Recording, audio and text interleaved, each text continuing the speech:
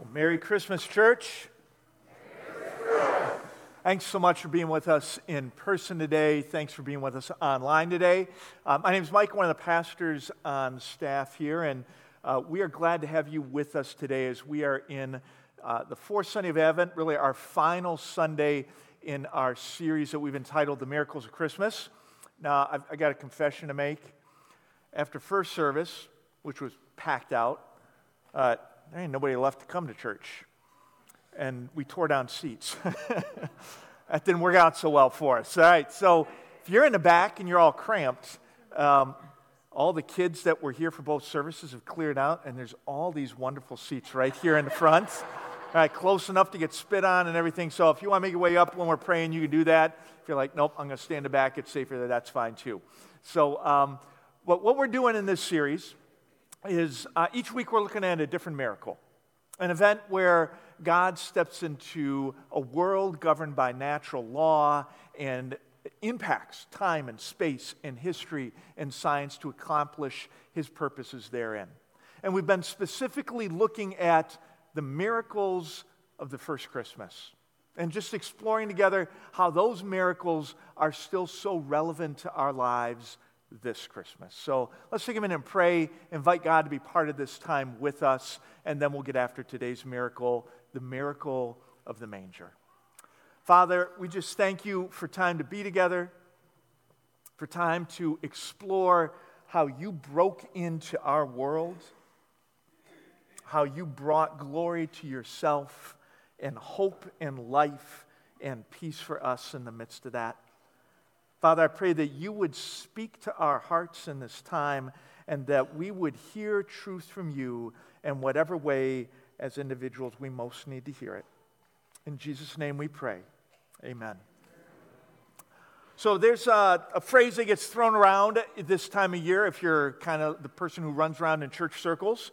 And it's thrown around, I think, in part because you have folks who feel like Jesus is kind of getting pushed to the margins of Christmas.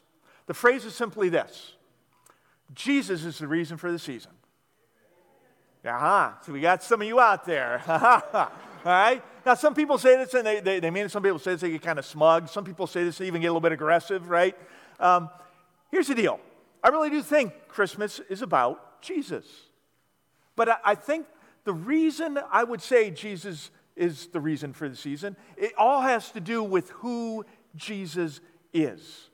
See, there are different versions of Jesus that we are presented with every day, and some versions of Jesus you can do Christmas without, and others, like, everything centers around who Jesus is. And so today we're going to spend some time just kind of wrestling with this idea of who is Jesus, and we'll look at the Jesus that our culture presents us with, and we'll look at the Jesus who we meet in the manger nearly 2,000 years ago for the first time. We'll acquaint or reacquaint ourselves with both of these Jesus. Now, the Jesus who our culture introduces us to, there's a number of things that we know about him. For starters, you can turn on PBS or the History Channel or listen to modern American academia, and you will get the same thing. We are told on a regular basis that Jesus was a real person. There's enough historical evidence where you can very easily demonstrate that a man named Jesus was born, that he walked the earth, and that he died. The historicity of Jesus isn't questioned by serious historical scholars. He's a real historical figure. Not only so, but our culture will tell us that Jesus was a moral teacher. Again, you just study history. The teachings of Jesus served as a foundation for forming nations. The teachings of Jesus brought empires to their knees. The teachings of Jesus, they shaped culture for centuries. Now, you may dislike what Jesus taught, but you can't get around the fact that he was a moral teacher. And our culture will tell us that Jesus was some kind of prophet. Whether you're referring to Hinduism or Mormonism or Islam or other world religions, they all acknowledge that Jesus came claiming to have some kind of message from God. Even the most secular sections of our society today recognize a significant spiritual component to this person of Jesus. So the Jesus our culture introduces us to, he's not a bad guy. He's a real person. He's a moral teacher. He's a prophet. But that's it. Jesus is a person, a human being like you and me, but that's all. Jesus taught about morality, but that's all. Jesus, he claimed to have some kind of message from God, but that's all. That's all he is. And when you think about it, if that's all Jesus is, you can do Christmas with or without Jesus. This version of Jesus, you don't need him for Christmas any more than you need Joseph Smith or Gandhi or Buddha or Muhammad, which is perhaps why Jesus is getting pushed further and further to the margins of Christmas in our culture today.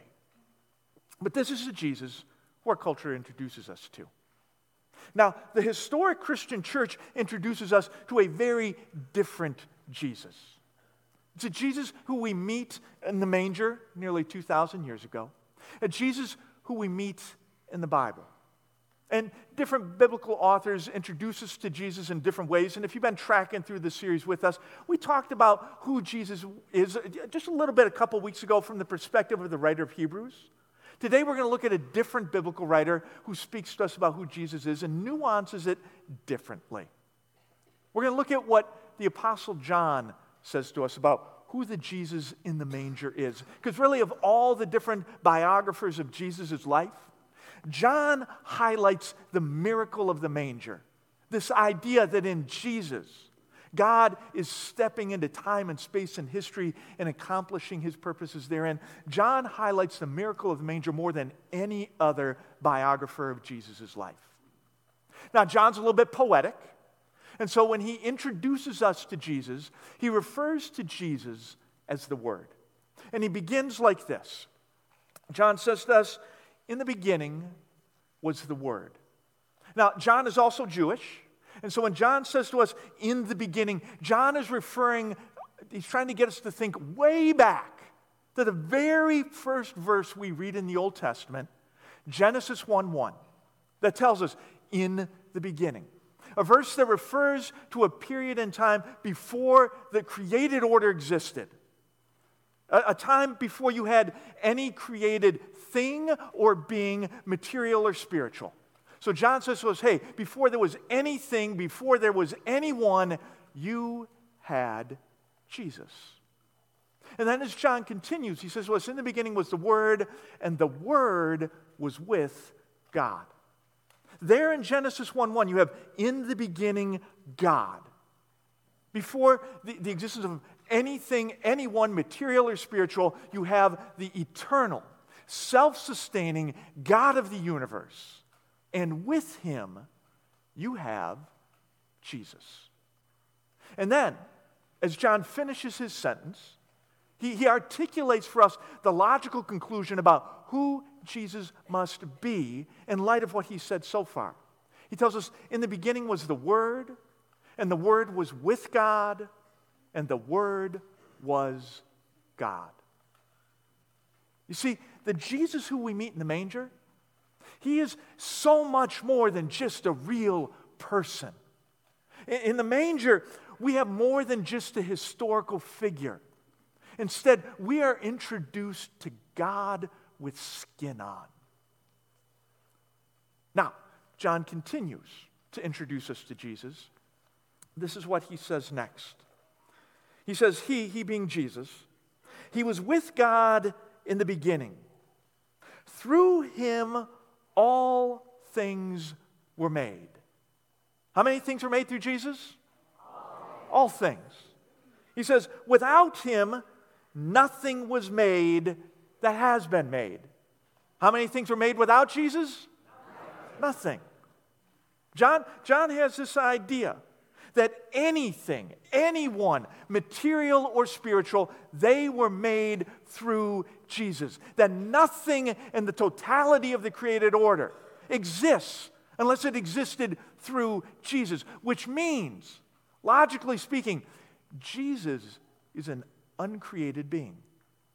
A designation that, biblically speaking, is reserved for God alone. See, in the manger, We meet more than somebody who just claimed to speak on behalf of God. In the manger, we have more than just a prophet. Instead, in the manger, we meet the source of all creation. Now, if that's not enough, John continues, and as he does, he says this about Jesus. He says, in him was life. John says, in him was life. He's saying that Jesus possessed what it meant to be alive. Not just physically alive, but emotionally, spiritually, existentially alive. Jesus possesses that.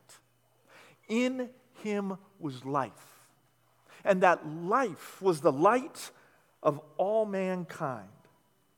The light shines into the darkness, and the darkness has not been overcome by it.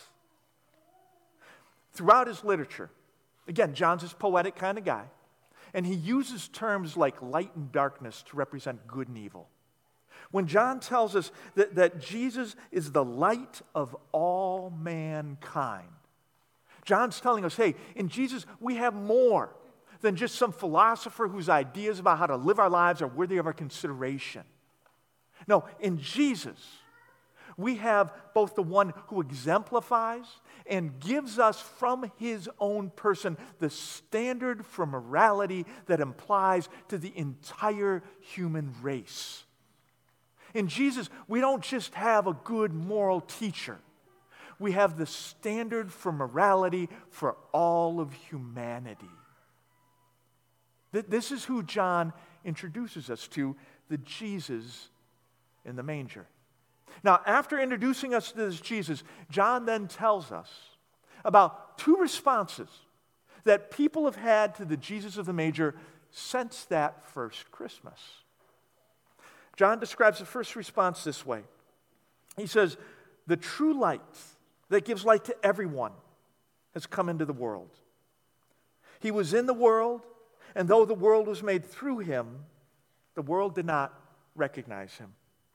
He came to that which was his own, but his own did not receive him.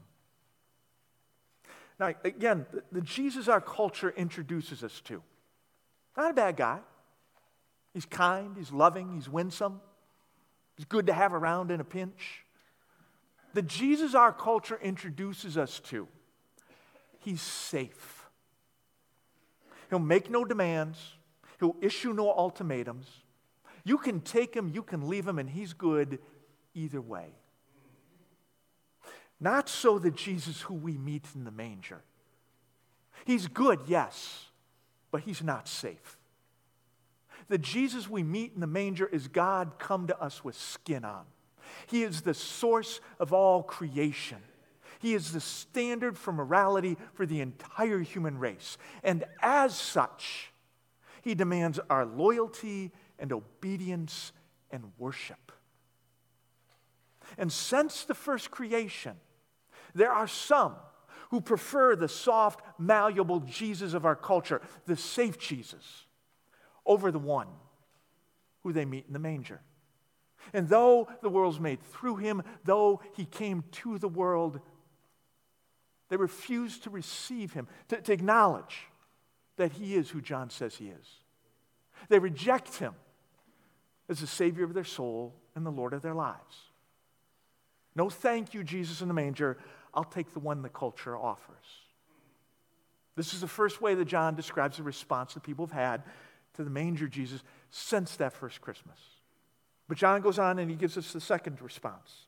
He says, yet to all who did receive him, to the ones who believe Jesus really is who John says he is, to those who believed in his name, to those who recognize, hey, I've been walking in darkness.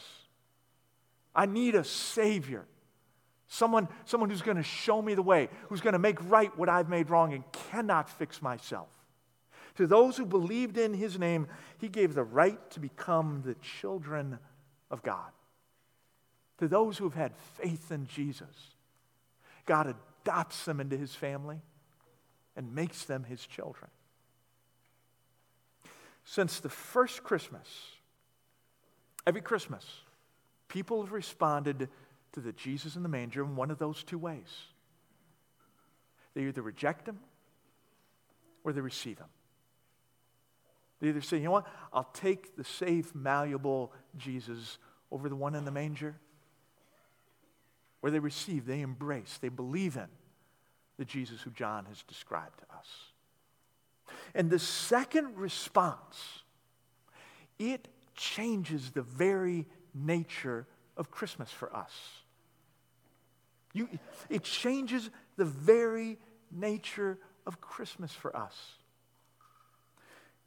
If Jesus really is who John says he is, if he is God come to us with skin on, if he is the source of creation, if Jesus is the standard for morality for all of humanity, if that's not a miracle, I don't know what is. And when we embrace Jesus as these things, then that first Christmas and every Christmas thereafter, it becomes about remembering and celebrating that in that first Christmas, the Word became flesh and made his dwelling among us. If Jesus really is who we meet in the manger, you can't possibly have Christmas without him. So, as we continue this morning, we're going to sing together. But before we do, I want to pray. And if this Christmas you have yet to have received Jesus, to have believed in his name, but this Christmas you're ready for Christmas and what it's all about to change, I want to invite you to pray with me. To just have a quiet conversation in your heart where you just agree with God that you've walked in darkness, that you're broken, that you've sinned, that you're powerless to do anything about that yourself. To put your faith in Jesus' life, his death, and his resurrection. To surrender all of who you are to him and to be adopted into the family of God. Let's pray together and then we'll worship. Father, we just thank you for the miracle of the manger. We thank you for Jesus. Father, for some of us today, we're ready for Christmas to be something radically different. Today, we want to just acknowledge, we want to agree with you that we've sinned, that we've gone our own way, and we've made a mess of things and we can't do anything about it. Today, we want to put our faith in Jesus. The life he lived to show us the way. The death that he died to make right what we had made wrong. We want to put our faith in his resurrection that proves everything he taught and promised is true. We just want to surrender ourselves to following him. It's in his name that we pray. Amen.